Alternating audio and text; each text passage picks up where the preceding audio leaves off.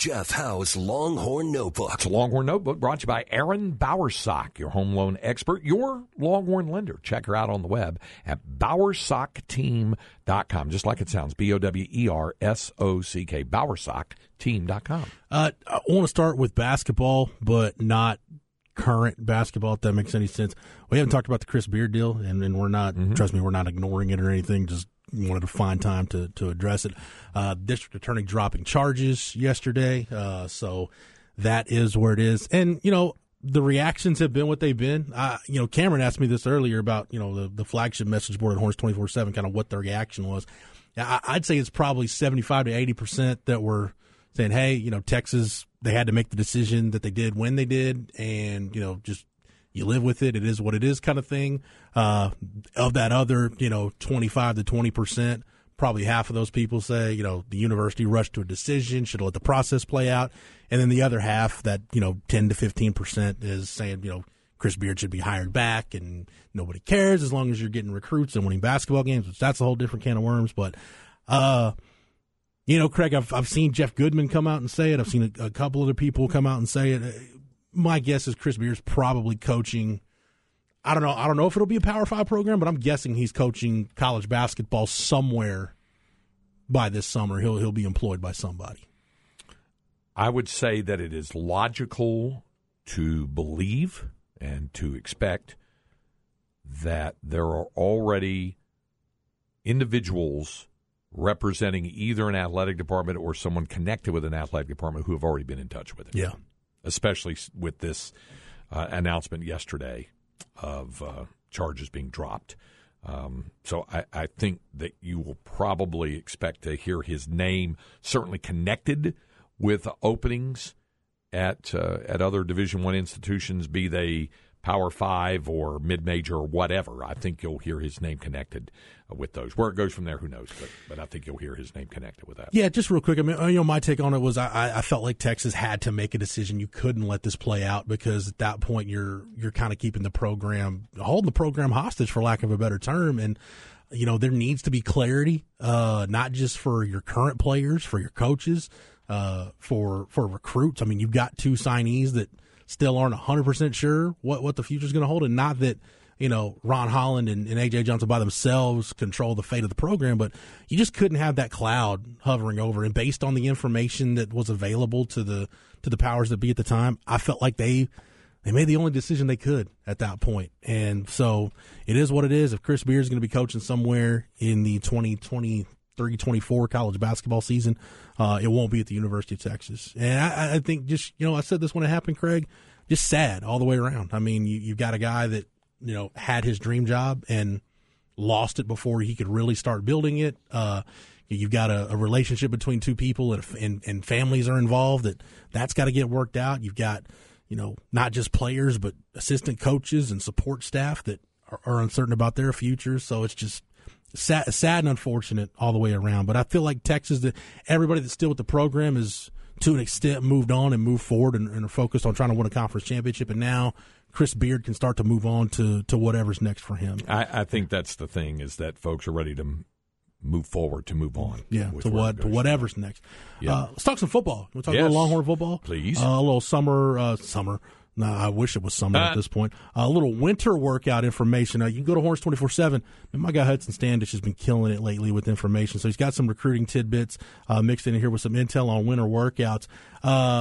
Here's one thing that really stood out to me about Quinn Ewers, what Hudson got from a source, in terms of what's been the biggest change for Quinn in these workouts, even coming off, had a good end of the season with the way the bowl game went.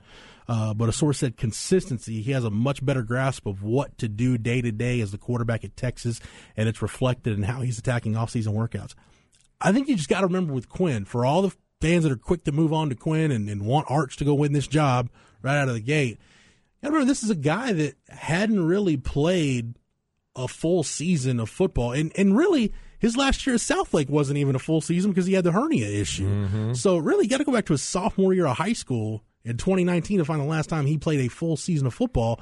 And then he comes out and wins the job and plays well and goes through the ebbs and flows, the slow burn of even the really good quarterbacks we've seen at Texas have had struggles like we've documented and we've talked about. But I think the fact that he's, it's not new to him anymore, the way Sark's offseason is structured, that means a lot. Craig, we've seen guys, it takes you a while to figure out, hey, what's a workout going to be like on a daily basis? Kind of what does this stretch of several weeks look like in terms of strength and conditioning? What happens when you start that ramp up to spring practice? And then after that, what do your workouts look like going into summer, your throwing sessions, everything that goes into that? So I think Quinn, naturally, the consistency should be because he's just more comfortable with everything around him. That same source told Horns 24/7 about Arch Manning. Said, quote, he's really blown away our group of wideouts with how consistently perfect his ball placement is on air or against other DBs. There are times where he'll throw a perfect ball for a completion and still have calm and detailed notes for his receivers on how to improve their routes. He's been everything they've expected him to be so far. But again, it's early, and I want to say that about all these notes from winter workouts. It's early. This isn't in pads. They haven't had a formal practice yet, so take all of it for what it's worth. Sounds like the newcomer receivers, A.D. Mitchell, Jonte Cook, DeAndre Moore, are starting to really assert themselves on the field. And then when Hudson was asked for young guys that are kind of standing out on defense, at least that have kind of made a really good impression, Colton Vasek, Leonga Lafau, Malik Muhammad are the three names that have come up. And again, Craig, one name that we keep hearing, and it'll be more prevalent when we get to spring ball. You ask people about, hey, who's making strides, who's standing out? We've heard Sark talk about him. We've heard sources off the record talk about him. Jere Bledsoe's name gets mentioned a lot. So if you're looking for kind of who can be one of these breakout guys once spring practice starts, Jere Bledsoe's about as good of a candidate as anybody at this point. To really a guy that we saw very little last year that could be playing a big part of things. One last note real quick. Anthony Hill, apparently Jalen Ford has, as he's taken on more of a leadership role on defense, sounds like he's really taken Anthony Hill under his wing, which is huge because Anthony Hill might be good enough to be one of your two starting inside linebackers at some point. Could be. Year. And I know, Craig, you've seen a lot from him.